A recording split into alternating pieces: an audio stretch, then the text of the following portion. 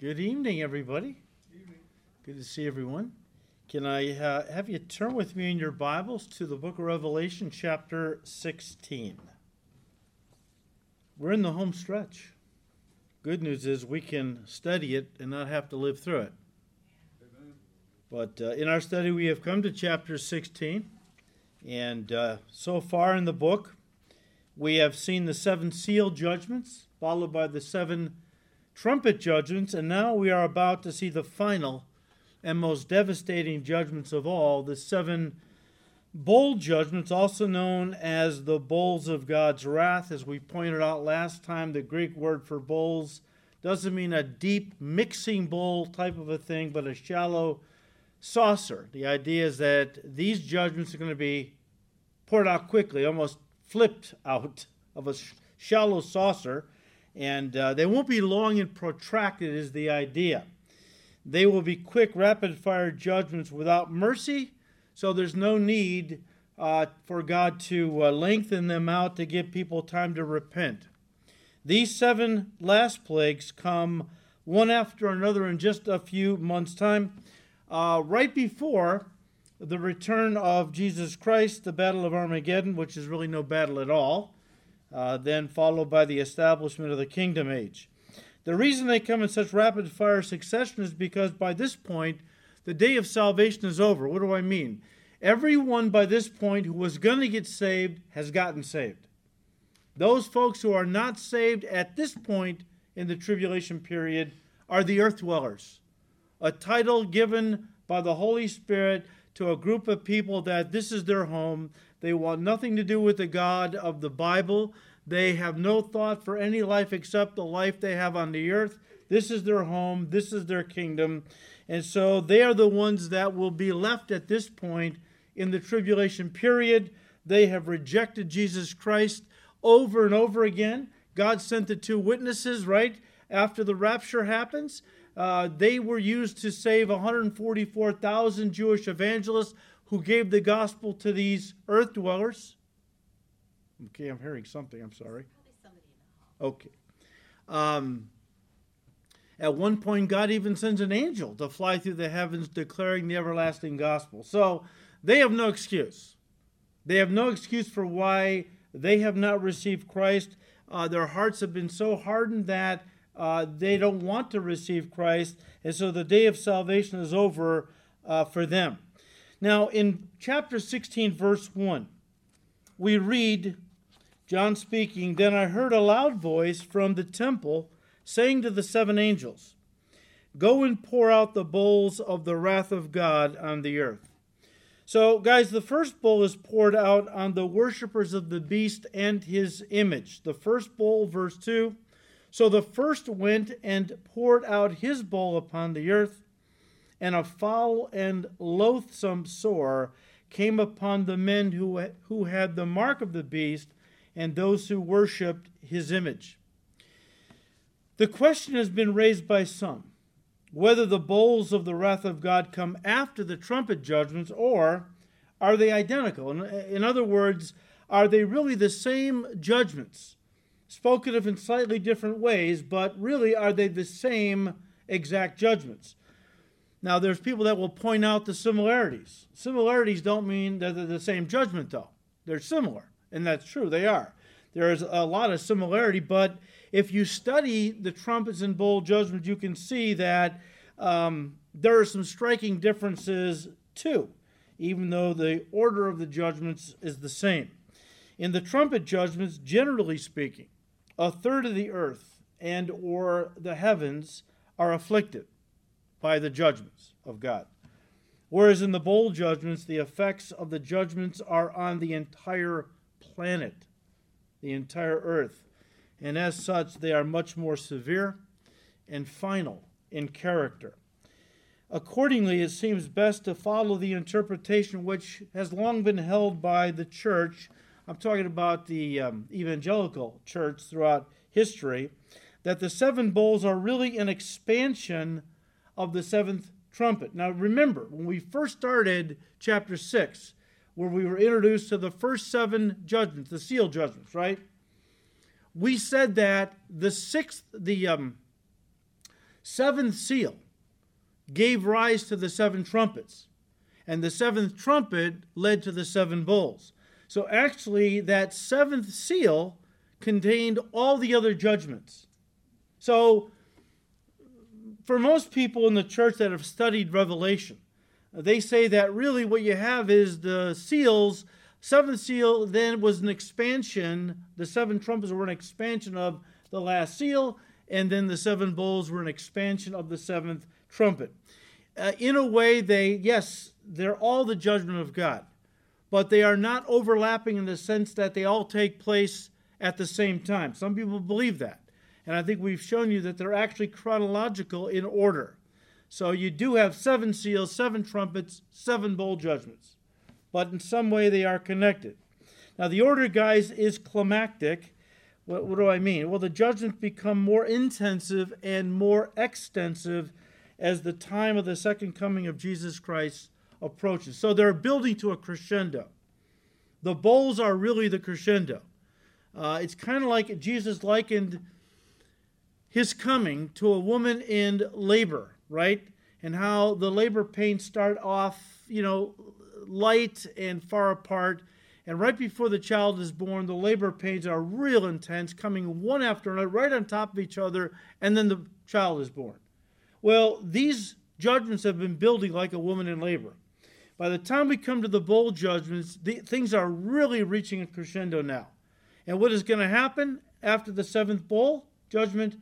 The kingdom is going to be birthed. Jesus will come back, birth the kingdom, and then like a woman who has been in travail, birth pangs, when the child is born, she has peace, Jesus said, comparing his whole thing to a woman in labor. When Jesus comes back, all wars will cease. All strife, all turmoil, all adversity, all corruption. The kingdom will be the perfect administration, run by the perfect leader, our Lord Jesus Christ, our King, right? Now, verse 2 talks about the loathsome sores that break out on people when this bowl judgment is poured out. It reminds us of the sixth plague in Egypt in Exodus chapter 9. But you can go back and refer to these on your own, because a lot of these do reflect in some way what God did with the 10 plagues of Egypt. They're not exact. Those were limited to one place on the planet, Egypt. These will be spread out over the whole planet, okay? But you have a little preview through the plagues of Egypt for these ultimate plagues. But something else. In Deuteronomy 28, God prophesies something that has never happened. It's never happened in the history of Israel, all right? So we assume then what God was talking about way back in Deuteronomy was the events that are going to unfold right before Messiah returns with regard to these judgments. I'll read a couple of verses. You can go back and read the whole chapter on your own. Deuteronomy 28, verse 27. The Lord will strike you with the boils of Egypt, with tumors, with the scab, and with the itch from which you cannot be healed. Verse 35. The Lord will strike you in the knees and on the legs with severe boils which cannot be healed, and from the sole of your foot to the top of your head. Now, only those who have submitted, this would be Jew and Gentile. Not all Jews are going to be saved during the tribulation period. A lot will be, but not every Jew. So you're going to have unbelieving Jews, of course, a lot of unbelieving Gentiles, right, who will follow the Antichrist, who will worship the beast. And only those who have submitted to the beast, only those who have worshipped his name, taken his mark, those who have rejected Christ and rejected the warning of the angel will be subjected to these judgments, all right? What am I talking about? Well, an angel in chapter 14 warned the people of the world. Turn back to Revelation 14. Since you're all in the neighborhood. Revelation 14, verse 6. Then I saw another angel flying in the midst of heaven, having the everlasting gospel to preach to those who dwell on the earth. See, there's that phrase again. The earth dwellers, right? They're given a chance.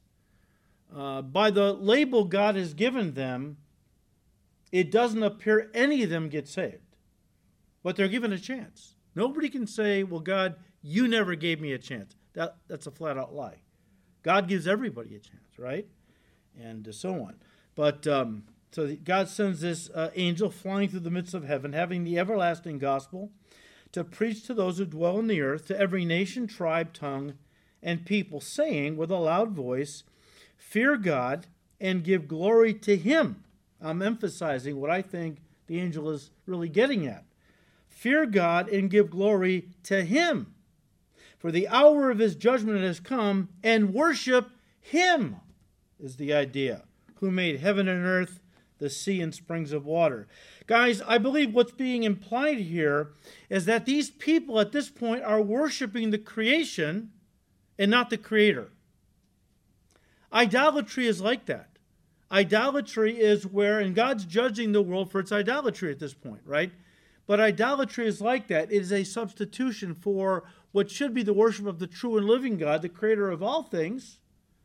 You substitute the real, true God with something else that you then worship. Paul talked about this in Romans chapter 1, that although they knew God, unbelievers, they did not glorify him as God, nor were thankful, but became foolish in their hearts, and their foolish hearts were darkened, right?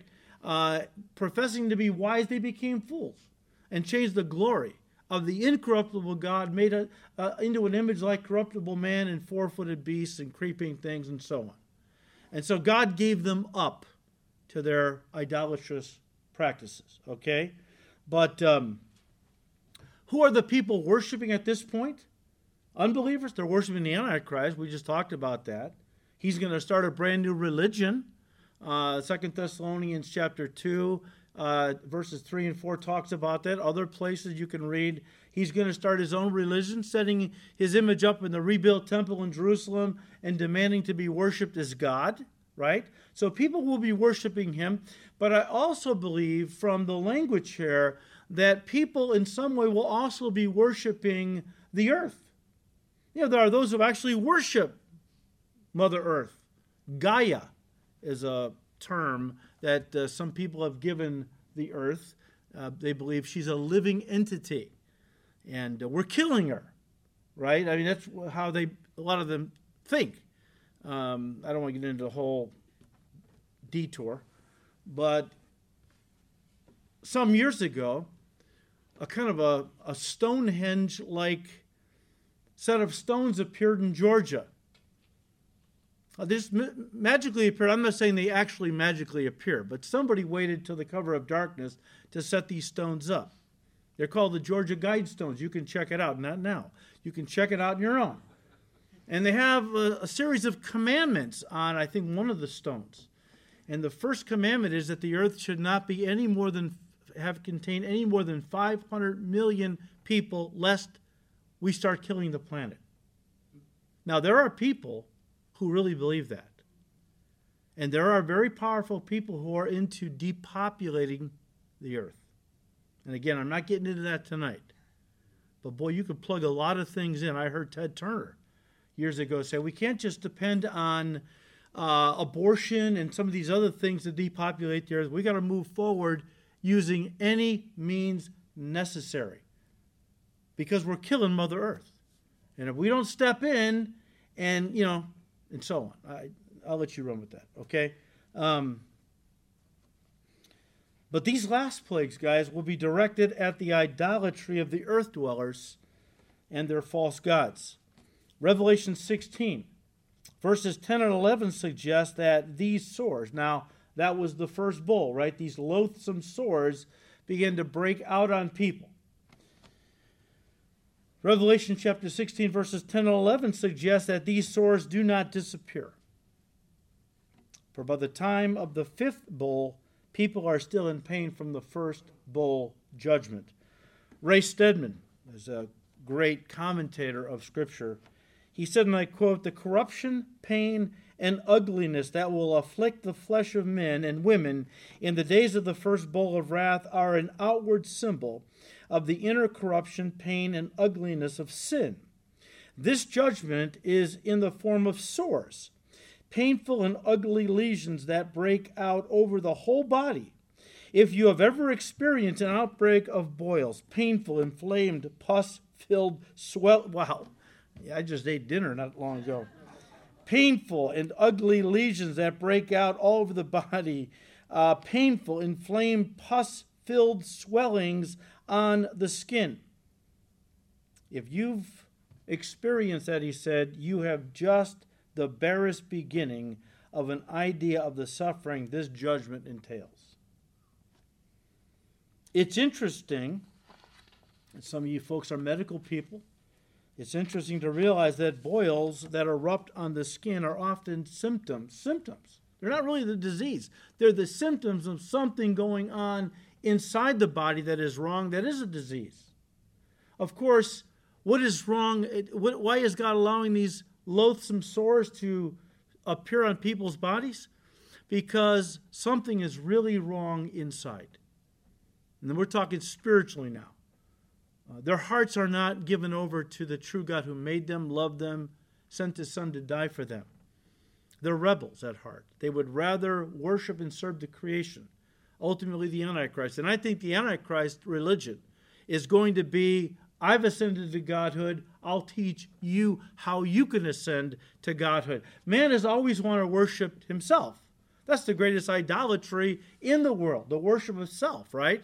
It started in the Garden of Eden when Adam and Eve rejected the worship of the true God and thought they knew better than God what was best for their lives. And so they did the very thing God commanded them not to do. They ate of the tree of the knowledge of good and evil. They fell. But what was that? That was an attempt to put themselves on the throne, to worship themselves as God.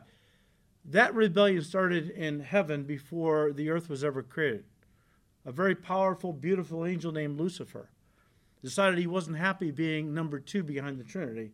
He wanted to be the Most High.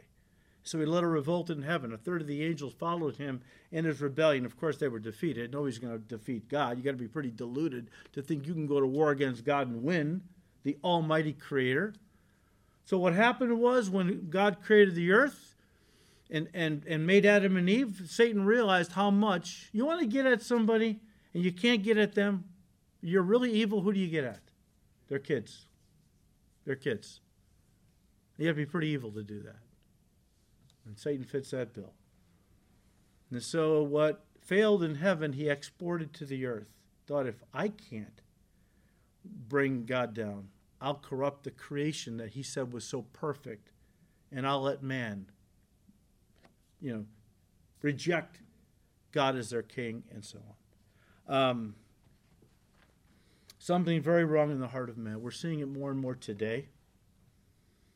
I mean, it's shocking to see what has happened to some countries that have Judeo-Christian heritages.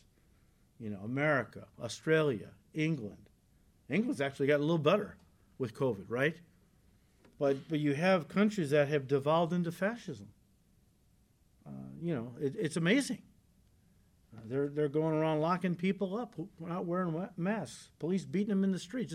It's really shocking. The evil heart of man is becoming more and more unhinged and unrestrained. Now, here's something you might not have ever heard. When I was studying for this, there are some scholars that believe that the language of this verse in the Greek seems to imply, listen, that the mark of the beast is actually the thing that causes the painful sores. That the mark of the beast, in the Greek, the way it's phrased, it could imply that the sores that men are cursing God for allowing to happen to them are really sores that are being caused by the mark of the beast itself. We said when we studied chapter 13 that this mark is probably some kind of technology that is implanted in the forehead or on the right hand of the people that follow the Antichrist, which will link them consciously to the Antichrist in some way. They're going to be actually linked, their consciousness with his consciousness. They'll be like the collective Borg, in Star Trek, where they all kind of function as one, think the same, maybe something goes wrong with this chip, if that's what it is, a microchip of some kind. And it starts poisoning people from within, and the loathsome boils and sores are really just the symptom of what's going on inside. What's the real problem? They've rejected the true God and are worshiping a false god, right? So the second bowl, verse 3. Then the second angel poured out his bowl on the sea, and it became blood as of a dead man, and every living creature in the sea died. This judgment is similar to the first plague in Egypt, which you can read about in Exodus chapter 7, and it's similar to the second trumpet judgment in Revelation chapter 8, verses 8 and 9. But this time the effects will not be local as they were in Egypt, Exodus 7, or limited like we saw in Revelation chapter 8. Again, this, guys, will be a worldwide judgment since the oceans cover approximately 70% of the earth's surface. So if all the seas, and this word seas could simply mean all the bodies of salt water on the earth. Fresh water is going to be targeted next. But right now when it talks about seas, we're talking about all the bodies of salt water, seas, oceans, and so on the face of the earth. If all of them are impacted, that's 70% of the earth's surface. Therefore, this has got to be a worldwide judgment, right? Unlike the others, similar, but limited. All right, limited. And in Egypt, local. Guys, after the angel dumped the contents of this bowl, the sea, and listen, the sea is vitally important to life on the earth. The sea, again, bodies of water, became blood, like that of a dead man. You imagine that for a second. Just let that kind of sink in. All the water, all the oceans and seas on the face of the earth become blood. One commentator said, and I quote, "To the amazement, horror, and despair of the world," all the earth worshipers, right? "The oceans will no longer be fluid, but will become thick, dark, and coagulated like the pool of blood from someone who has been stabbed to death," end quote. Pretty graphic, but I think he's right on. Now listen, exactly what supernatural means God is going to use to destroy the oceans, we're not told. It's not important that we understand the mechanics. God knows what he's doing, right? But the effects, commentators have pointed out, the effects will resemble a phenomenon known as red tide. Red tide. What is red tide? Well, let me read to you from commentator John Phillips, who wrote about this. He said, and I quote, "From time to time off the coasts of California and elsewhere, a phenomenon known as the red tide occurs. These red tides kill millions of fish and poison those who eat contaminated shellfish. In 1949, one of these red tides hit the coast of Florida. First, the water turned yellow, but by midsummer it was thick and viscous with countless billions of dinoflagellates, tiny one-celled organisms just everywhere, okay? 60 miles. You've all been to a beach where there was a couple of dead fish on the shore. You know how that smells? A couple of dead fish. We're talking about fish that have died by the hundreds of thousands, if not millions, right? He said back in 1949, 60 miles of stinking fish fouled the beaches. Much marine life was wiped out. Even bait used by fishermen died upon the hooks. Eventually, the red tide subsided, only to appear again the following year. Eating fish contaminated by the tide produced severe symptoms caused by potent nerve poison, a few grams of which, distributed aright, could easily kill everyone in the world. An unchecked population explosion of toxic dinoflagellates could kill all the fish in the sea," end quote. So I don't know if this is what God's going to use, this red tide phenomenon, but he's going to do something to cause all the seas and oceans on the face of the earth to become red like blood. Whether they're going to actually be blood, it says that it became blood as of a dead man. So this is going to be actually, from what I take it here, literal blood. Literal blood. The stench from the dead, decaying bodies of every living thing in the sea. Now remember the second trumpet, similar, but that was only partial death of those things in the sea. But now the stench of the dead, decaying bodies of every creature in the sea, decaying, the stench, it's going to be unimaginable. Henry Morris, who was a devout Christian, I saw Henry at a pastor's conference one year. He amazed us all. He was like in his 80s, and he just rattled off scriptures he taught constantly. We all stood and gave him a standing ovation at the end. It was so powerful. But he was also a scientist, okay? And he's with the Lord now, but he's written two great commentaries, one on Genesis, one on Revelation. They're worth getting for your library if you're interested in studying those books from a scientific Christian, but from a scientific point of view, right?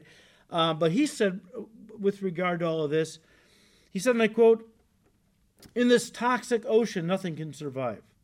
And soon all the billions of fishes and marine mammals and marine reptiles and the innumerable varieties of marine invertebrates will perish, thus still further poisoning the oceans and contaminating the seashores of the world.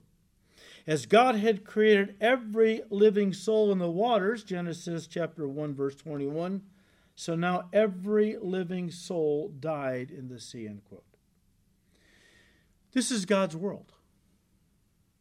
If people don't want to honor God, they want to drink his water and breathe his air and eat his food, well, if they're not going to honor him, he's going to withdraw those blessings. He owes no man anything. He doesn't owe people the right to breathe or the right to eat or to drink water and so on. Seems like he's withdrawing those blessings because of man's hatred toward him and rebellion. Guys, so much of the world's food comes from the world's oceans and seas. This is going to really hit the food supply hard. Going to really hit the food supply hard and lead to worldwide famine. Something else you may not have realized. 80% of Earth's oxygen doesn't come from the rainforest. It comes from the phytoplankton and algae in the oceans and seas of the world. If they're wiped out and every living thing dies, that means every algae and phytoplankton, they're all going to die, reducing the oxygen on the earth by 80%. Can you imagine that? People will have a hard time breathing at this time. That's why I say these 7 bowl judgments can't be a long, drawn-out period of time. Jesus said in Matthew 24:22, "Unless those days were shortened, no flesh would remain upon the earth." That's because of the severity of these judgments. They're going to be boom, boom, boom, rapid-fire judgments that will bring Jesus back to the earth. They're going to wipe out many. But if they weren't limited in time, scope, not scope, but the length of time they're upon the earth, nobody would remain alive. The third bowl, verse 4. "Then the third angel poured out his bowl on the rivers and springs of water, and they became blood." Now the fresh water is being focused on by the Lord's judgments, okay? What happened to the Nile River in Egypt? Remember now those 10 plagues of Egypt in some way were the kind of the prelude, a little preview of these ultimate plagues that were going to be coming during the tribulation period. What happened to the Nile River in Egypt? Again, Exodus chapter 7. Also, you can see Psalm 78, verses 43 and 44. What happened to the Nile River back then now happens to the entire world's supply of fresh water. All the fresh water is now targeted on the face of the planet. Someone has commented on this. He said, and I quote, "The contamination of the world's oceans will be an environmentalist's worst nightmare. But the destruction of the world's remaining fresh water supply will be a catastrophic, staggering blow to fallen humanity," end quote. by the time the third bowl is poured out, listen, fresh water is going to be in critically short supply anyways. Okay, what do I mean? Well, remember the third trumpet judgment, Revelation 8 verses 10 and 11, resulted in the poisoning of 1/3 of the world's fresh water.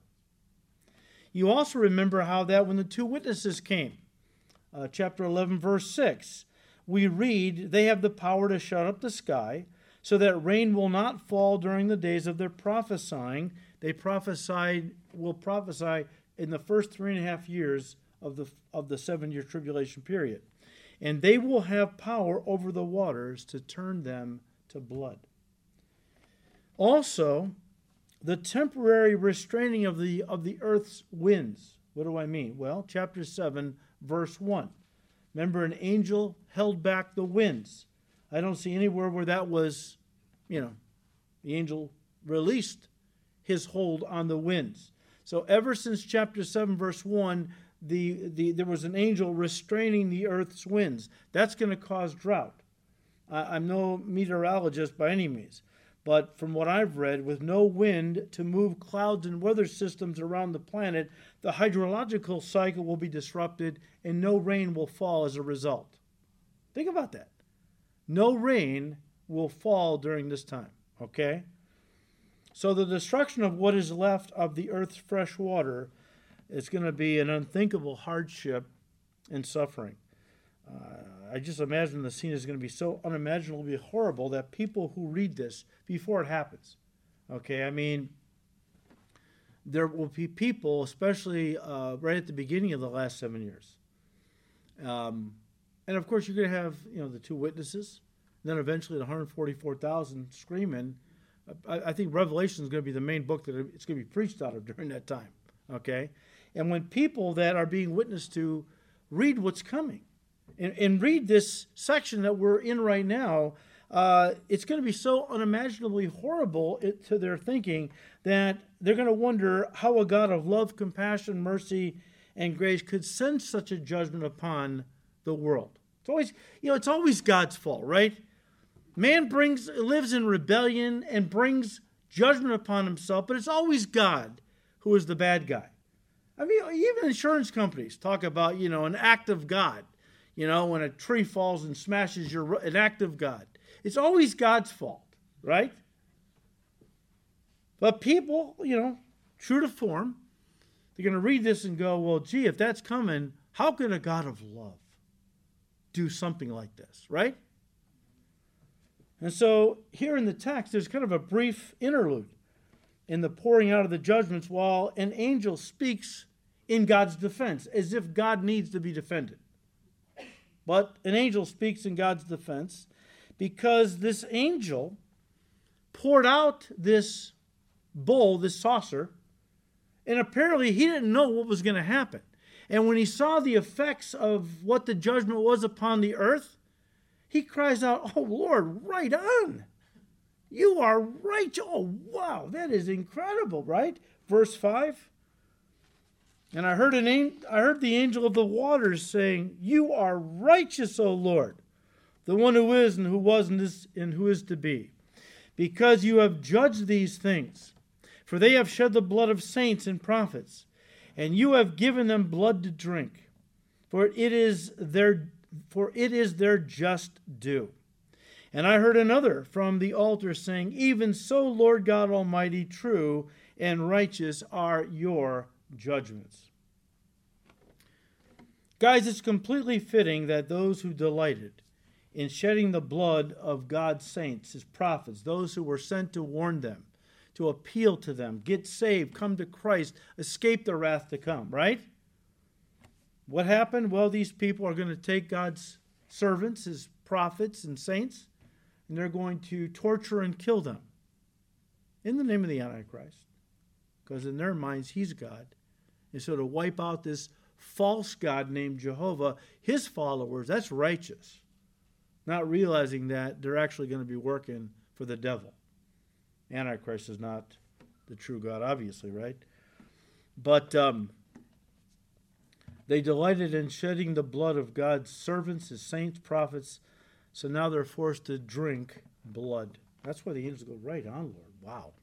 You know? When I do my morning devotions, and I happen to be in the Old Testament, I just work my way through and go back, and and I read the laws that God laid down. I am always struck by how righteous they are. I can't help but say, Lord, right on. This is perfect. I mean, where the punishment absolutely fits the crime. Where severe acts of violence are not a slap on the wrist. Or somebody does something very minor is not thrown into jail the rest of their life. That's man's so-called justice, right? But when God lays down his law, it's so right on, fair, and just. The angel can't, he knows that God's righteous, but he can't help himself say, wow, Lord, they refused the living water of Jesus Christ. And now you're giving them the waters of death to drink. And so even in the midst of the judgment, the angel declares, you are righteous, O Lord. Guys, not only is God's justice fair, and by the way, people want to find fault with God, right? It's interesting how, as my pastor used to say, it's interesting how bad my sins look when you're committing them. When I'm committing them, they don't look so bad, right? When you're committing them, wow, Lord, give them justice, right? Now, when I do something wrong, I don't ask God, give me justice. I say, God, I want mercy. Be merciful to me, Lord, right? But God's judgments, God's justice is fair, it's pure, it's appropriate. There's no vigilante justice with the Lord. His judgments are always righteous. I'll just read some of these to you. You can write down the references. In Genesis 18, verse 25, Abraham asked rhetorically, he knew the answer, shall not the judge of all the earth deal justly or righteously? And the implication was, of course he should. Because you always do that, Lord. David wrote in Psalm 19, verse 9, the judgments of the Lord are true, and they are righteous, what? Altogether. Psalm 119, verse 75, the psalmist added, I know, O Lord, that your judgments are righteous. And Paul wrote in Romans 2, verse 5, he wrote of the day of wrath and revelation of the righteous judgment of God. That's coming. I like J. Vernon McGee. I don't know if how many of you have ever heard of J. Vernon? He's still on the radio. He's with the Lord. He's so great that he's got a whole ministry that wanted to keep his teachings, out there so you can listen to him on the radio. If you ever want a good commentary series, J. Vernon McGee's 5-volume, I think it's worth investing the money. What I love about J. Vernon McGee is that he was an old country boy who grew up and, he was saved young. But when he grew up and started preaching for the Lord, he didn't care about what people thought of him. He was not one of these modern celebrity preachers who want to preach so they can win friends and influence people. J. Vernon, he just told you like it was. That's just all he knew, right? One day, one woman called up on the radio, and she said to J. Vernon, she said, Pastor Vernon, she said, there are women in our church that want to put on makeup and lipstick. Now, Dr. McGee, you know that's not right. You know that that's wrong. Don't you tell them that what they want to do, painting their faces up and all, that's really wrong. I love what J. Vernon McGee said. He said, Madam, Southern drawl, Madam, if the barn needs painting, paint it. That's all he said, right? So you got to understand the guy who made this quote, right? In the face of what we've just been studying. J. Vernon McGee said, and I'm quoting now, my friend, whatever God does is righteous and holy. If you don't agree with him, it's too bad. You are wrong, not God. Imagine a little man standing up and saying concerning the Creator, I don't think he's doing right. I have a question for the person who would make a statement like that. What are you going to do about it? In fact, what can you do about it? If you are not in agreement with God, you had better get in agreement with God. God is righteous in everything he does, end quote. Well, if we had some more preaching like that today, I think that a few more people would be walking the straight and narrow. But everyone wants to placate. Everyone wants to dance around the issues, right?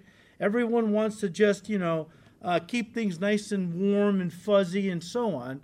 We need men of God today, women of God that are not afraid to take some heat, to say, look, this is wrong.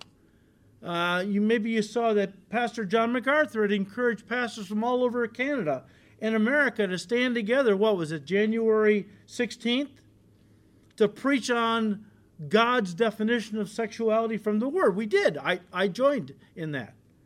Because of what Pastor John MacArthur taught, YouTube has permanently banned him. Because it was hate speech, they said, to say that God only made two genders. And there's no such thing as transgender people.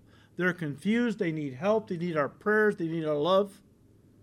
But God didn't make people confused about their sexuality. He made male and female, and that was it. And we talked about that a couple weeks ago.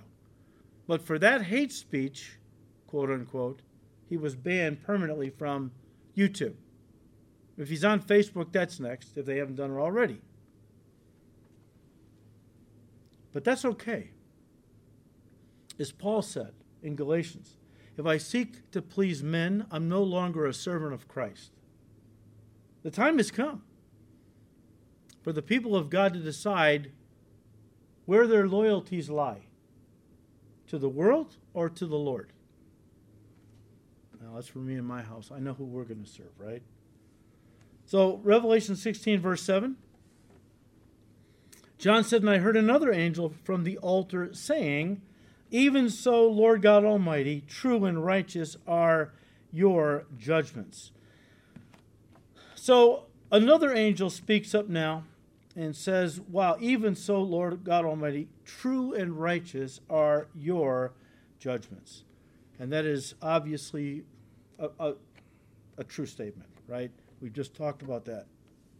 How about the fourth bowl, verse 8? Then the fourth angel poured out his bowl on the sun, and power was given to him to scorch men with fire. The worship of the sun. Power was given to who? Him. That's personifying the sun. Often in Scripture, the inanimate are personified as people. Psalms, the trees clap for the glory of God. The mountains sing forth his praise. Well, those things aren't alive, but it's personifying the creation, that all the creation is worshiping the Creator, right? So here, the sun is personified like it's a person, and it's speaking or acting, and power was given to him, to the sun, to scorch men with fire. Guys, I don't know if you realize the worship of the sun. The worship of the sun is the oldest form of idolatry in the world. I don't know if you realize that. In fact, all other forms of paganism derive from the worship of the sun. We understand why. Because without the sun, nothing could live. And so they understood the power of the sun to bring forth life, crops and things like that, primarily because they lived off the land. So for people that were ignorant and pagan, to worship the sun just seemed natural. But it all went back. It all got its start way back in the book of Genesis with a man named Nimrod. Nimrod. The name Nimrod means we will rebel. Now, he wasn't the first rebel in the universe. That would go to Lucifer. But he was the first rebel on the earth who organized a grand rebellion. What do I mean? He was the first cult leader on the face of the earth who established a sun worship cult. And so Nimrod built the Tower of Babel to worship the sun. But not just the sun, also the stars and the moon as well. I'll just read to you from Genesis chapter 10, verses 8 and 9. Cush begot Nimrod. He began to be a mighty one on the earth. He was a mighty hunter before the Lord. Therefore it is said, like Nimrod, the mighty hunter before the Lord. Now you read that, and you'd be prone to think that Nimrod was a mighty hunter of animals. You know, one of these big game hunters, right? That kind of thing. The idea, and this comes through the language, but also through the history. The idea is that Nimrod wasn't a mighty hunter of animals. Listen, he was a mighty hunter of men. When I say men, I mean mankind, men and women. In other words, as a cult leader, he hunted the souls of men and women, but he was also a political despot, a tyrant ruthlessly conquering men and establishing an empire. Now hang on to that, all right? He built 4 cities in Shinar. Shinar is in modern Turkey, the southern region of, Turkey. I meant to say Iraq. Shinar is actually modern Iraq in the southern region. He built 4 more cities in Assyria, which would have been in northern Iraq, and then all the way to southeast Turkey.